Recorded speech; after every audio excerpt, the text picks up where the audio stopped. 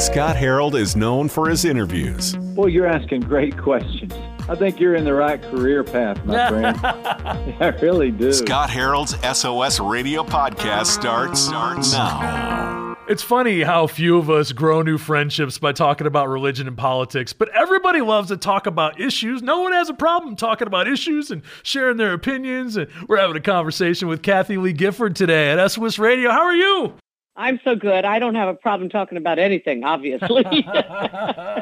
And that's why I love you. You know, over the years, you have had world leaders come in. You've had educators come in. You've talked with some of the world's biggest celebrities and also people from the faith community. And you notice that people don't have a problem talking about Jesus, even if they have different views of who he is. Our common ground is our sacred ground. And if you really pray in the name of Yeshua and by the power of his Holy Spirit, he will provide a myriad of opportunities for you to share the hope that is within you in him with anybody. The most remotely probable people you would ever suspect are really kind of waiting on us, you know, disciples. You know, I would say I'm a really imperfect follower of Jesus. And I said, they said, well, you're a Christian. I said, you know what? Followers of Jesus were not called Christians at the beginning. They were called followers of the way. Because he is the way, the truth, and the life. And he is the incarnate image of the Father, sent to personify the love the Father has for all he has created, which he actually created with Jesus before the dawn of time.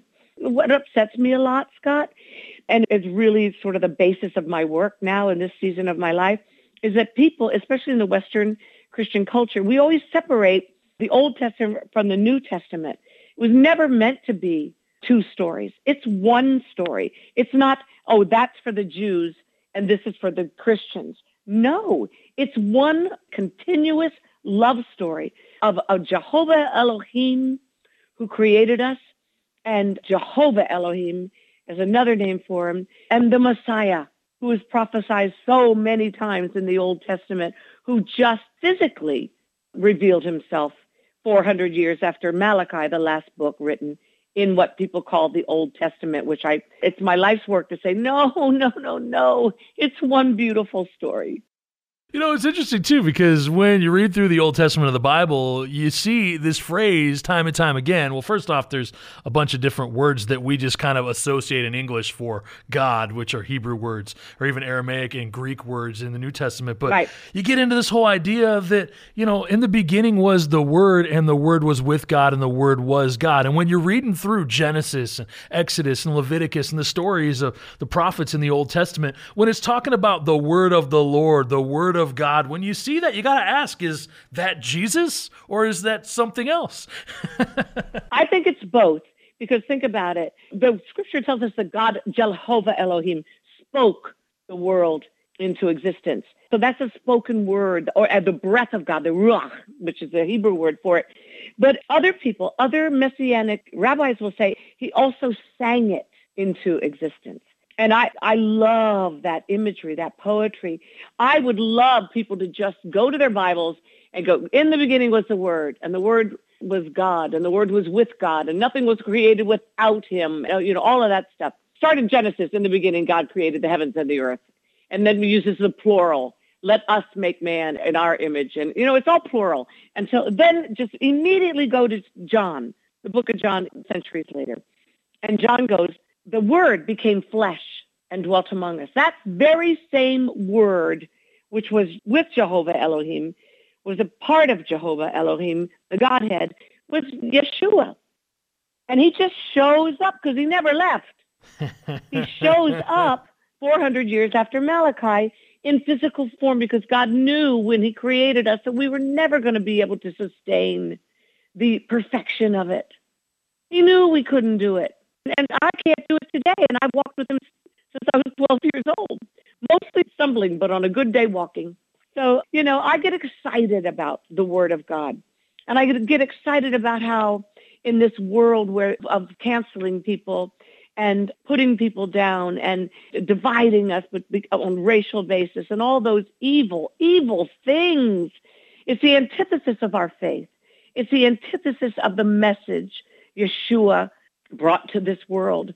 which was love one another as I have loved you. Love your God with all your heart, soul, might, strength, and everything, and love your neighbor as yourself. Well, your neighbor is not your enemy, Scripture says. Your neighbor is also created in the same image of God that you are. And we blaspheme Jehovah Elohim when we do not love everything he has created and everyone. There are very, very many millions of people on this earth that are hard to love. But Jesus said, no, don't say you love them and then not love them. Don't go out and proclaim that I am love and that you're willing to be love to them. And we are really off course in our Christian world and in the church. And I say the church sort of in general, the kind of church that's built on not the ecclesia, the Greek word meaning movement, and a coming together of believers and proclaiming the movement of the Holy Spirit. I'm talking about the church that has somehow morphed through the last couple of centuries into this place where you go and you meet in a building for an hour once a week. That was never God's intention for his church. We are an assembly of believers in movement because the Holy Spirit is constantly in movement. We don't go to sit somewhere unless it's at the feet of Yeshua himself, the great rabbi, and learn his truth. And then sing songs that are based on bad theology that you just heard a sermon that was based on bad theology. And we wonder why we have no power in our lives. You know, there's a powerful question that you can ask anyone, regardless of what they think about God or what they think about politics, and you're talking about issues. And we're talking with Kathie Lee Gifford today at Swiss Radio. You sat down with a lot of friends. You sat down with a lot of celebrities, and you just asked them all the same question. It's like, what does Jesus look like to you right now? And it was pretty profound what you heard, Kathie Lee. Yes, it was. I would really suggest to everybody listening that they do the same with all the people around them. We tend to separate the secular from the spiritual in our culture. I don't think God ever intended us to. In him we live and move and breathe and have our very being. That's whether you're going into a person's house as a plumber who loves Jesus, or you're going to fix their electricity as an electrician, or you're working at a local Christian bookstore, or don't separate. Sort of start questioning your own self, saying, wait a minute, Lord, is that what I do? And so I'll talk Christianese to my Christian friends, but I'm terrified of saying anything when I walk into a so-called secular situation. There is no secular situation. It's all God's world. And we're called to go into every corner of it and proclaim his love, not his judgment. We have no right to proclaim his judgment. We have every right, and we're commanded to proclaim his love and his forgiveness. Every good name we attribute to God, his loving kindness, his faithfulness, all the names we attribute to him is what we should be proclaiming. And nobody's going to believe us, Scott, unless we're actually living it by loving them. This book came about because my literary agent is a person on the surface who looks very different from me. He is a male, he's gay, he's Asian, and he grew up as a Buddhist.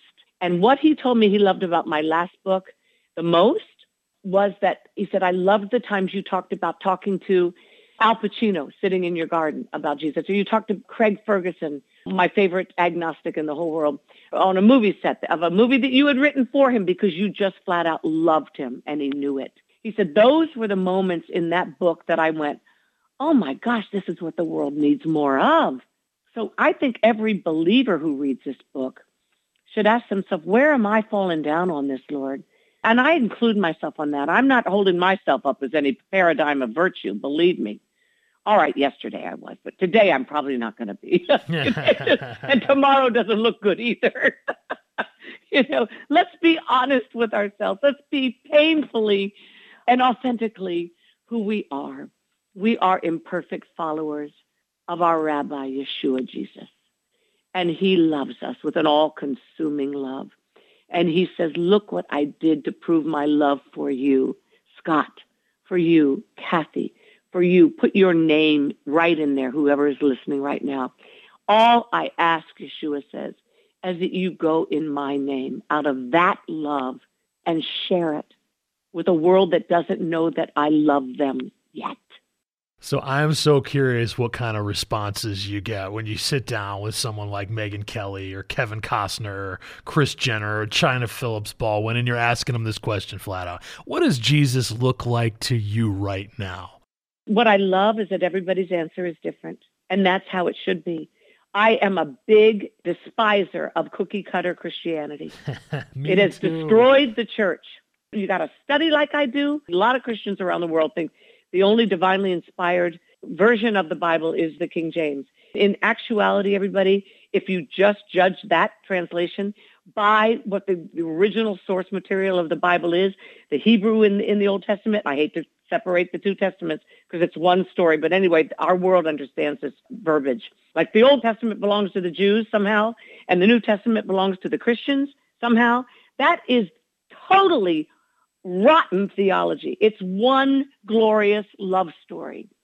And we've got to stop thinking about the they and the we. It's us. Everybody in God's lineage, in his history of writing the story of his church, his believers, his followers. Until we start understanding that, we're going to be in the deep, what I call shiitake mushrooms. It's a nice way to say crap. We're talking with Kathie Lee Gifford today at SWIS Radio. One of the people that you talked to in your new book was actress Kristin Chenoweth. And she sort of answered this question that you asked about what does Jesus look like to you? And she says, I'm a different kind of missionary. How did that thought challenge you? She and I have a lot in common in that we both were called into the same missionary world, the world of show business. And she, like I, was treated with outright contempt. I know I was. I'm quite a bit older than Kristin is, but she's a very dear, cherished friend. And when I was in the 70s, believed with all my heart that God was calling me into the world of show business. I was ripped by the Christian world for that. How can you call yourself a Christian and be in show business? I used to say, and I knew from the time I was born that that's where God was calling me. And I used to say to them, how can I be in show business where God has called me to be if I weren't a believer? I'd never survive the rejection. I'd never survive the brutality of it, the sexual abuse of it. I'd never survive a day if I didn't have the calling of the Holy Spirit on my life. And instead of ripping me for it, I would really appreciate you praying for me because it's not going to be easy. And by the grace of God, I stayed on the path. And because I knew, I've just always known. I wrote a lyric the other day that I'm putting in a song presently that just says, oh, the ancient blood that flows through me since before the dawn of time through eternity. That ancient Jewish blood in me, which is every Christian, every follower of Yeshua in today's all over the world is grafted into. So when I say that, it's your ancient blood too. And it led to the blood dripping down from the cross for the salvation of all of humankind. And we have an amazing heritage in our Lord. We have an amazing lineage to look back on that includes prostitutes like Rahab, immigrants like Ruth. It's just incredible. The people that God uses in their humanity to proclaim God's divinity. And that's every one of us can be a part of that exciting adventure. People who think that the walk with Yeshua is a crutch have never walked one day in his sandals. That is the hardest life we can choose, but there is no life outside of him. He is the way, the truth, and the life.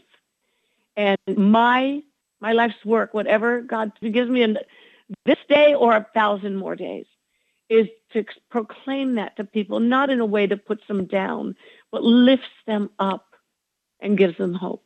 We all have those turning points in our career where we're like, you know what, I feel like God's doing something and I need to share this, but I might get in trouble with my boss. Now, we're talking with Kathie Lee Gifford today at SWIS Radio and all your years of working in show business. What was that moment where you think of like, okay, I probably will get a call from one of our bosses saying you can't talk about this, but I just feel like God's doing something and I just got to share it. Do you have a moment? The moment for me was when I was 12 years old. And the first time I asked Yeshua into my heart as a young girl on the cusp of womanhood, And I knew that Jesus spoke to me and said, Kathy, I love you. And if you'll trust me, I'll make something beautiful out of your life. I went forward. I asked him into my heart. I was in a movie theater, and that was the perfect place for me because all I ever wanted to be since my earliest memory was in movies and in music and writing. That's what God called me to do. My mission field was not someplace in Africa, and I'm grateful for those that are called to that. My mission field was to that world that he has used me in all these decades. And as a result of it, Scott, millions of people who would never pick up a Bible, would never watch a Billy Graham crusade or any evangelist on a TV show without making fun of him, would never even consider the truth of the Bible because it's seen as a dead 5,000-year-old book, with absolutely no relevance to our world today. I was given the great privilege of being in a place where I could say things that those people have never heard before. And perhaps a seed would be sown. And perhaps a light would be ignited in their hearts, a longing for truth. And if they'd watch me, as many people did, for it feels like centuries. It was just decades. It often felt like centuries. And they would go, you know what? Wow, who is she and how in the world is she getting away with this? Not once in all the 55 years in my career. And that's from the time I first was on a national television show. I'll name that tune, was 1977. And from that moment on, not one person has ever said to me, you can't say that. You can't say that. And you know what? I really do believe, first of all, I had the favor of the Lord on my life, and he protected me. But also, I had a boldness that I knew that proclaiming him would never return in void. It would never return void. It's the greatest guarantee in the only guarantee in all the world is that you proclaim Christ, you proclaim God's truth, it will come back to you in blessing. And millions of people have heard the gospel because God allowed me and privileged me to proclaim it. And everybody that I worked for knew that I never considered them my boss. My attitude was always, okay, if I'm going to get fired, let me be fired proclaiming Jesus. That means he's got another place for me to go and another vehicle and another voyage for me to take because I am not going to choose the world over him. So good. Well, we're talking with Kathy Lee Gifford today at SOS Radio. It was such a pleasure talking with you this morning. Thank you, Scott. You too. Lord bless you. Thanks for the work you're doing to proclaim the very same thing in a different arena. We're all in this together, It's the Jesus we know. It's the Jesus we all know in our own personal, individual, custom-made way. It's a beautiful thing to behold. Now, Kathy Lee Gifford's new book, The Jesus I Know, Honest Conversations and Diverse Opinions About Who He Is, releases November the 30th. Thank you so much. And God bless you, my friend and brother. You're good to go. Thanks for downloading the SOS Radio podcast. If you enjoy the discussion, give it a 5-star rating in your app store. The way the technology works, your ratings really help spread the word.